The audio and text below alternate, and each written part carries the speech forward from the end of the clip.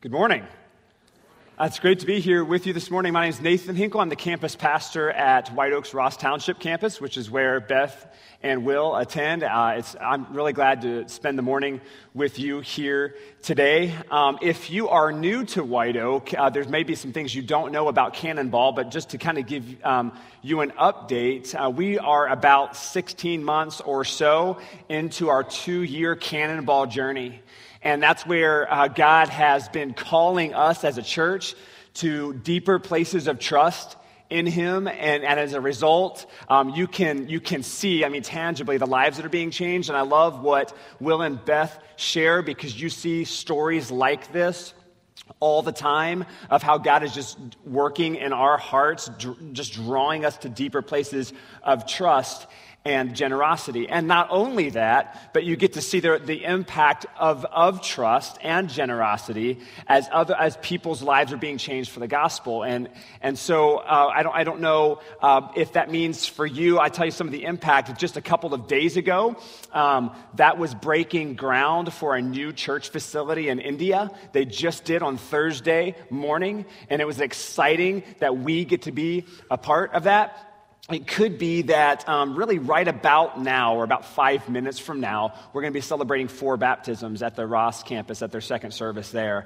And it's an incredible thing to be a part of, isn't it? Seeing people just born into new life and faith and in Jesus. And that's happening right now. Or maybe it's the many things that are happening in and around this campus that is just fueling faith in people's lives. I don't know what it is, but what we want to say to you is thank you. Thank you for being on this journey. Thank you for taking those steps of trust. Thank you for your generosity, because it is really making an impact on the mission that we're on together to see Jesus' name just become more famous. So thank you for that.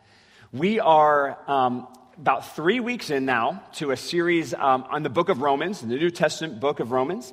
Actually, the book of Romans in the New Testament is a letter. Okay, it's a letter that was written to the churches in Rome at about, Paul is the one who's going to author this letter, about 57 AD. So we're looking at about 25 years after Jesus died and was resurrected, that Paul is authoring this letter to the Christians in Rome. Now, what we know about Romans, or if you're new with us today, let me catch you up about the context that's happening here in the city of Rome at this time. Paul is addressing a group of churches. They're house churches. So when we say churches, these are 10, 15, maybe 20 people meeting in homes, okay, scattered throughout the city. All right, and Paul's letter is arriving at a time where there's a lot of division in these churches. There's some strain in the relationship between two groups of believers. One is the Christians who were Jewish, or Jewish Christians, rather. All right? And the Jewish Christians come from a heritage, from a faith background, all right, that goes way back into the Old Testament, all right, the covenant that God had with the Jewish people dating back centuries. And they cling to that heritage, and they cling to their Old Testament law in order to say, these are the things that make us right with God. Now, what you have sitting right there next to them in the same living room with the same people in these house churches are the Roman Christians, the Gentiles, the non-Jews. These people have just left the world of paganism and idol worship, and they've come to know Jesus. And so they're saying, wait a minute, we're not sure that we need to attach our lives to all of these Jewish laws and culture in order to follow Jesus. And so they're at an impasse, and the church is fracturing.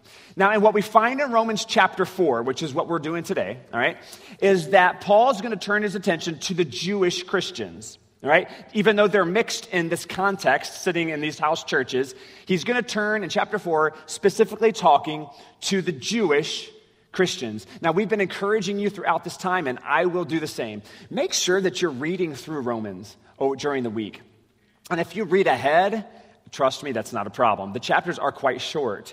But that will do is it'll get you familiar with the words, all right? God just wants to speak to your heart through those words anyway.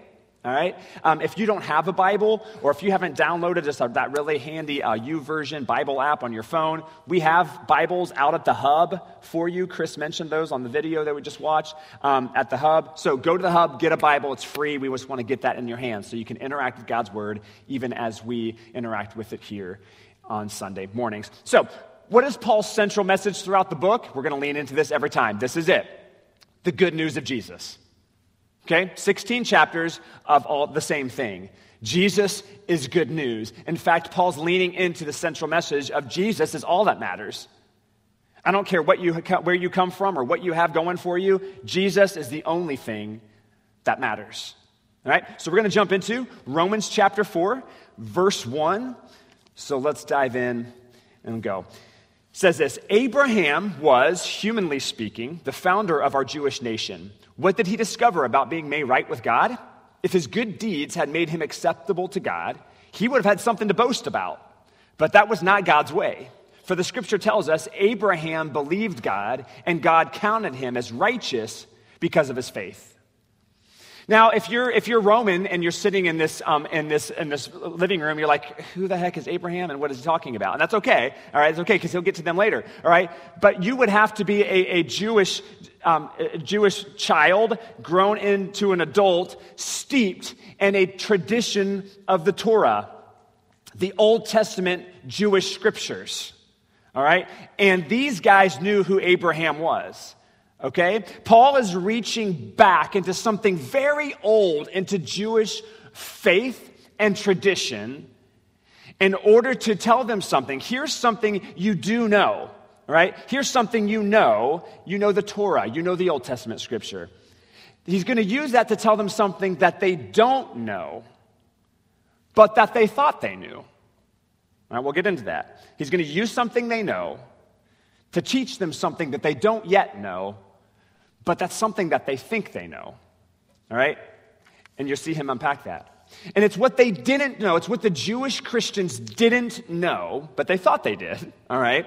That threatened to keep the Roman brothers and sisters from experiencing and being included in the faith community. And what that thinking did is it kept both Roman Christians and Jewish Christians from experiencing like this full life of a very kind and good Heavenly Father, and it kept both groups from experiencing that very best thing. And so what we don't want as a White Oak Christian Church, as the church, right, on the world today, is to repeat history. Okay? When it comes to our neighbors or your classmates or the kids you play on the team with or your coworkers or your friends, when it comes to this church, when it comes to White Oak, when it comes to us all experiencing this full life that Jesus promises, we want the fullest version of that, right? So what Paul is getting ready to deconstruct in Romans chapter 4, must be ruthlessly deconstructed today as well. Okay? So this is where we get our big idea today. It's printed on the front of your program. I encourage you to take some notes today. I am not left out. I am not left out. In Genesis chapter 12 is where we meet Abraham, and what we find in Genesis chapter 12, Paul's going all the way back to the first book of the Old Testament, all right? What we find in Genesis chapter 12 is that Abraham, who is the father of the Jewish people, God comes to Abraham and says, I'm going to bless you, and in this relationship we're going to have together, Abraham, because of your descendants, like the entire world will be blessed through you, all right? And it's in Genesis chapter 15 where Paul is going to draw his focus. And this is what it says in Genesis chapter 15, verse 6. And Abram, or Abraham, believed the Lord, and the Lord counted him as righteous because of his faith. Now, in other words, this is what was said 2,000 years before Paul's day, and what Paul is saying right here in the context of the first century church. It wasn't Abraham's actions. It wasn't his religion. It wasn't even Abraham's obedience to God that made him right with God. It was his faith. It was his faith. And it's one of these questions, or issues rather, that has, I think, stumped Christians for like now 2,000 more years, all right? Where we debate, in fact, this question threatened to dismantle the church in Rome in the first century and blow the whole thing up. And it's the question of what makes someone right with God? What makes God and me good? That we're on the same page, that I can know him. Is it faith? And we have to ask ourselves that question. Is it really in its basic form? Is it just simply like believing something? Or is it the things that I do? Is it being a good person? Is it the things that I do for God that makes me good with God? And the reason that this stumps the church even 2,000 years after Jesus rose from the grave is because generally in our lives, this only works one way. So Paul uses an example to say, hey, listen, guys, I get where you're coming from. In verse 4, he says, when people work, their wages are not a gift, but it's something they've earned. Right? So when you go to work tomorrow, okay, you go into work tomorrow, you're going to get paid for being there. I hope. All right? And when you do, it's not because your boss just likes you, okay? It's not because he likes you. It's because you worked for that money. You earned it, all right? If you practice hard on the team or with an instrument, you go at it. You show up, you put in the effort, the coach notices, you're learning, you're growing, you're going to get more playing time, right? You're going to get a win. Why? Because you've put in this effort and you're going to eventually get something back for it. If you want to afford to go on a really nice vacation this summer, right? If you want to get good grades in school, you're going to have to work to earn to go on that vacation. You're going to have to put in the effort to get those grades because no one's just going to hand to you the reward unless you are the children of Felicity Huffman or Lori Loughlin, but is that too soon? Is that insensitive? We'll use that one a few months from now when that's all blown over. But so sometimes it works that way, all right, for sometimes. But generally, Paul says it doesn't work that way, all right? Everything in our lives works on a reward system. You work, you get. It's even in our relationships. It's not just school or work. It's like in the people that we care about, we get into this place in our relationships where it's like, if you do this, then I will. Kids learn it easy. I mean, when you're out at the store, if you have little kids or maybe you got grandkids, and you're out at the store and say, hey, mommy, would you buy me this? If you buy me this, you will be the best mommy ever. Right? Up until that point, jury's still out. We're not sure if you're a good mom, all right? But if you perform, it's possible you'll become. And and this is just how it works forever, right? I mean, so if you have teenagers, maybe it's like, then we kind of throw it back on them, right? If you perform, if you get good grades for this amount of time, or if you do this, then maybe we'll replace your phone with an update, with a newer phone, right, in a few months. If you do, perhaps then you'll get. And that gets locked into our heads, and so that gets locked into our relationships. They often work that way too. If you behave a certain way in a relationship, you'll get something out of that relationship right back at you. In fact, we get into this place where we say, if you give me what I want out of this relationship, be it marriage or you're dating or whatever, then maybe I'll stick around with you a little bit longer, right? And Paul says, he acknowledges, this is the culture that you know and that you've been growing up in. But with God, things work differently. And he says this in verse 5. Look, he says, but people are counted as being right with God, righteous, not because of their work, but because of their faith in God who forgives sinners. Now, if you're in here today and you're a believer, you're a follower of Jesus. I realize that not all of us are, but many of us may be, right? And if you're a follower of Jesus, we say, yeah, but that goes against everything else. That just believing makes me right with God. But think about what Paul's doing here. He is deconstructing something that has been true for Jews for centuries. So Paul is storming this 2,000-year-old citadel of traditional Judaism, taking what they thought they knew, and he's saying, but you don't really know it at all. What rabbis would teach often is that Abraham would store up these works of obedience in like this treasure chest. And rabbis would teach that the descendants of Abraham for centuries later could actually draw on this deposit that Abraham made of his good works and his faithfulness, and that those good works of Abraham could actually count for you too. Right? That the Jewish people were justified, which is a legal term that means they're found not guilty, right, of sin because of Abraham's obedience. And so what Paul is working to deconstruct is this idea, is that faithfulness or obedience equals forgiveness. Or said in another way, obedience to God's law equals being right with God, being good with God. And the truth is, though Paul was working to deconstruct that 2,000 years ago, this is often how you and I approach faith.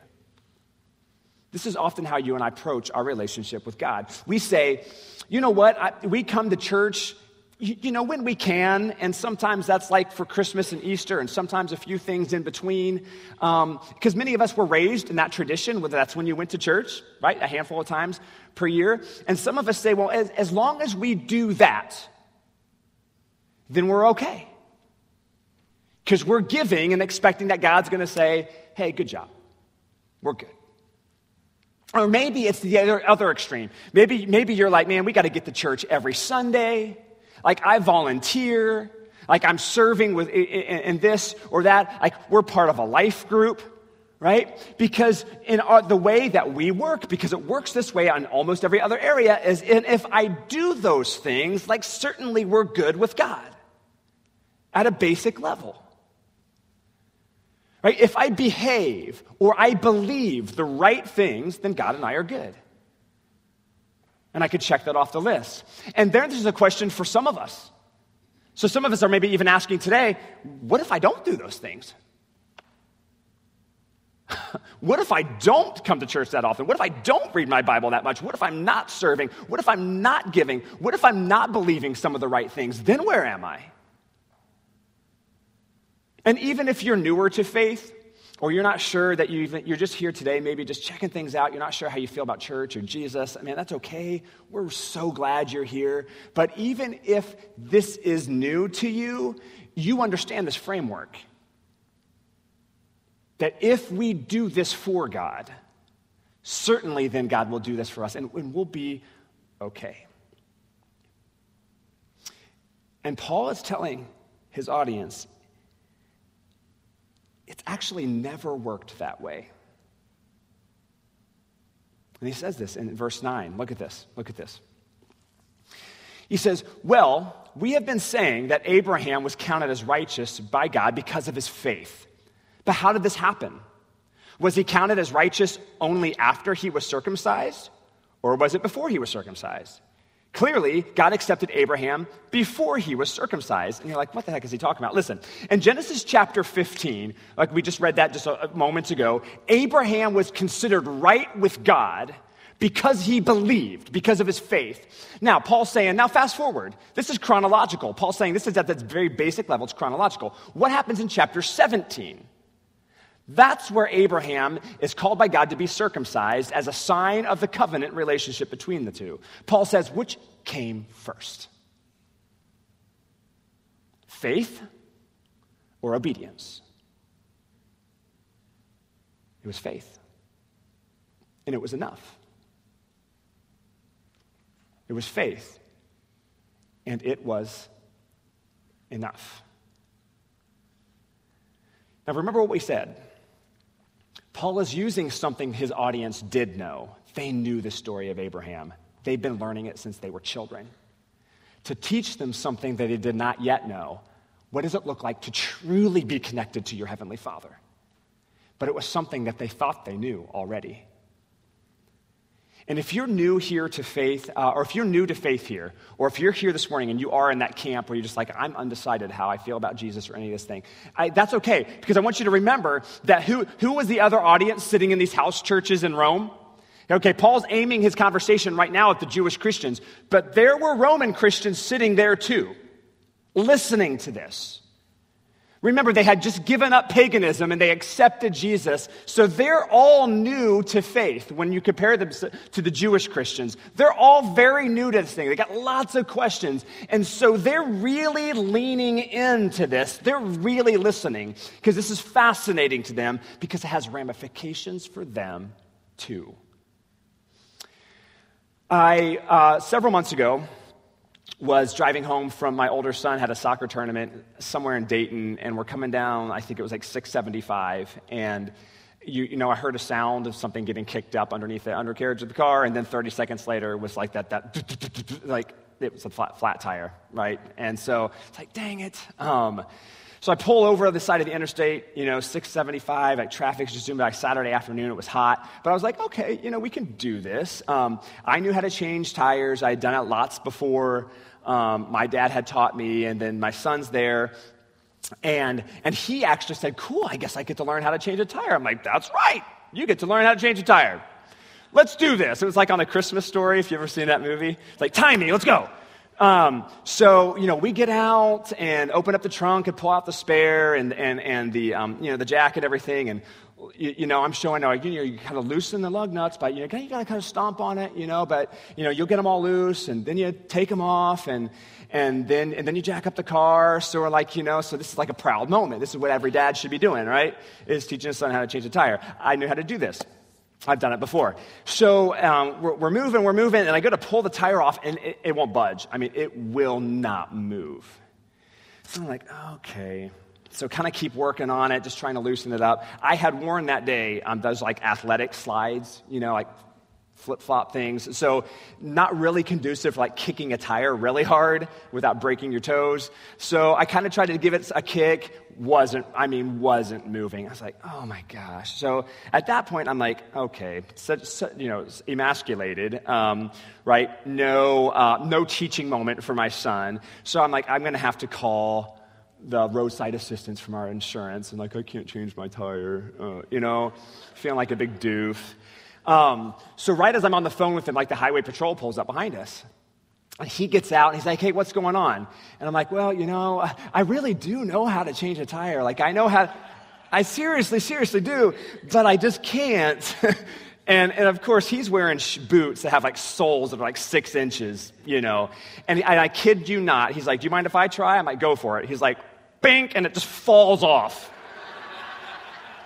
Like, I'm serious. It didn't even loosen. It literally just fell off. And I'm just like, Justin, get back in the car. We're not doing this today. So have you ever had one of those humbling moments or just one of those teaching moments where you're like, I thought I knew, right? I've done this before. I thought I had the right tools. And I come to find out, I didn't. I didn't know. I thought I knew. And what we often don't know, but we think we know,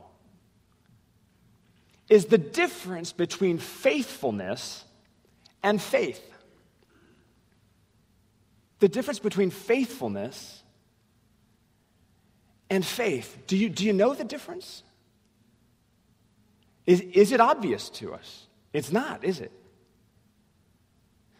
Look at this. Paul makes this distinction in verse 13. He says, clearly God's promise to give the whole earth to Abraham and his descendants was based not on his obedience to God's law, but on a right relationship with God that comes by what? Faith. Do you feel like he's repeating himself? Absolutely. Because he knew something that we didn't know yet, and if we're not careful, we won't catch on to it yet either. That there is people walking in our city, there's people in our city who believe that their relationship with God, you know some of them. You may be one. That their right relationship with God hinges on their faithfulness, on their obedience to him. by being a good person and by doing some things for God. And if it's true that they're in our city, then it's got to be true that in a crowd this size, that there's people that are part of White Oak who believe that too. Defining faith as being obedient. Like, I've done my best to be here as often as I can. I've done my best to pray every day. I've volunteered. I've tried to do the right thing.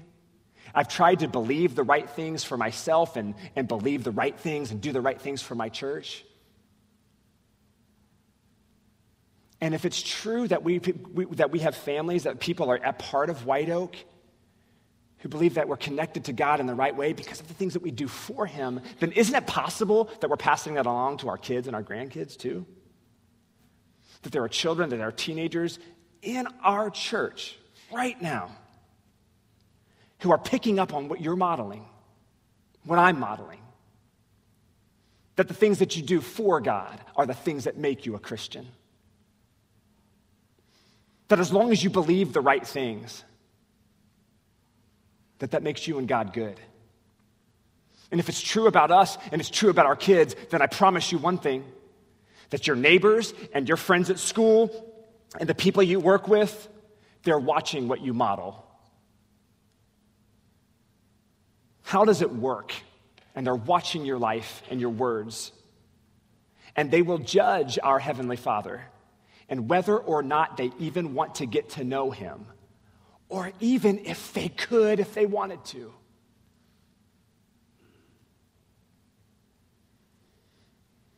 So something that we need to know, that we have to know, is that faithfulness does not equal faith. Being faithful is not the same thing as having faith. And Paul describes then what faith looks like. In verse 18, he says, even when there was no reason for hope, Abraham kept hoping. And in verse 20, Abraham never wavered in believing God's promise. In fact, his faith grew stronger, and this brought glory to God. He was fully convinced that God was able to do whatever he promises. And because of Abraham's faith, God counted him as righteous. Now, according to Paul, who saw and spoke with Jesus after Jesus had died and resurrected. According to Paul who had written this letter and sent it ahead of himself to Rome, a city that he had not yet visited, a city where eventually when he does get there, ultimately he will die there. Paul, a person who could not have known exactly how all of this stuff was going to turn out, how this church was going to make its impression on the Roman Empire. Paul said, you want to know what faith looks like? Let me tell you what faith really looks like. It means believing when it doesn't make sense to believe. It means trusting that God is good and that he loves you, that you are a deeply, dearly loved son and daughter of his, even when you don't feel it. Paul says, you want to know what belief looks like, you want to know what faith looks like, look at Abraham, look at my life. It's believing, it's trusting that God is good, that he's right, that his ways are always better. Even when things don't turn out the way that you hoped they would. Do you think it turned out for Paul the way that he hoped it would? He went to Rome in chains and ultimately was executed. Paul says, you want to know what belief, what just faith, what just simple, pure faith looks like. It's believing even when you've spent, and listen, some of you, a lifetime of doing good things for God, coming to the realization in a moment that just believing he's good is enough to be counted in. Believing, Paul's saying, even when you thought more was required of you before you could be good with God, believing that it's not. Nothing more is required of you.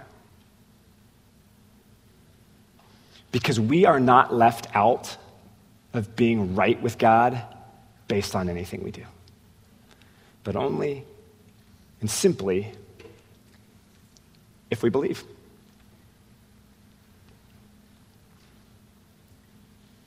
And then Paul adds something. We're going to go to a time of reflection here, and he adds something.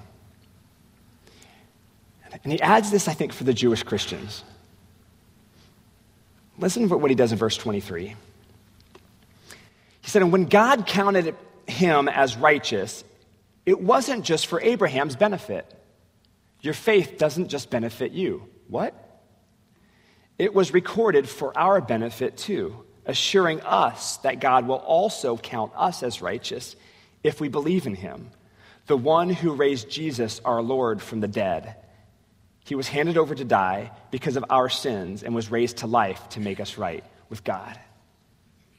So for his closing remarks in chapter 4, Paul says, oh, and by the way, we are on this mission together, church, of this anyone by faith mission.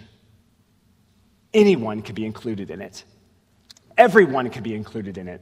I don't care what your name is. I don't care about your background. I don't care what you came from. I don't care what you've done or what you're doing. This faith, this rightness with God is for everyone, and everyone by faith mission. And I love how this just connects so beautifully to what Will and Beth Mueller talked about on that video. Because the reward for Abraham's faith was not just personal. It was a kingdom-building nation of all believers' faith that had these ripple effects throughout the empire, throughout the world, that touches you and me now. And it starts with just believing. So we're going to go to this. I want to leave this for you to think on. If you are a follower of Jesus, if you consider yourself a follower of Jesus, let me just ask you to do this. Can you just, for the moment that we sit here, enjoy the beauty of trusting your Heavenly Father? And that's enough to include you as good with him. And some of you are going to have to release some stuff today. Because though you've known that for a long time, you've not really known it, have you? So some of us are going to have to release some stuff that we've held on to for a long, long time. Can you, in this moment, sit here and begin to enjoy the beauty of simply trusting your dad in heaven? And the goodness of that. Because that's enough. That's what does it. And if you are here this morning and you're not a follower of Jesus and you're just checking things out, like I've said before, let me just challenge you then with this as we reflect and continue to worship. Can you do what Abraham did? Could you fathom putting your hope in something that seems hopeless? That just makes no sense. And if you can, that's where it starts. So pray with me. Father, God, you're so good. I know you've been working for a long time in my heart to deconstruct something that was firmly planted there. And that is that I prove myself to you by the good things that I do for you. And that is so burdensome. And it caused me to be so judgmental. And it caused me such fear, and it exhausts me. Oh God, but then you just open our eyes and our hearts to this beautiful truth that you call me son, not because of the good things I do for you, but simply when I believe. God, help us to deconstruct the things that we think we've known. Help us all in the same moment to learn the things we desperately need to know. And that faith, trusting you, God, that you're good, that you love us, that's enough. Thank you for Jesus, for the forgiveness that comes from the beauty of that fact. I pray these things in his name. Amen.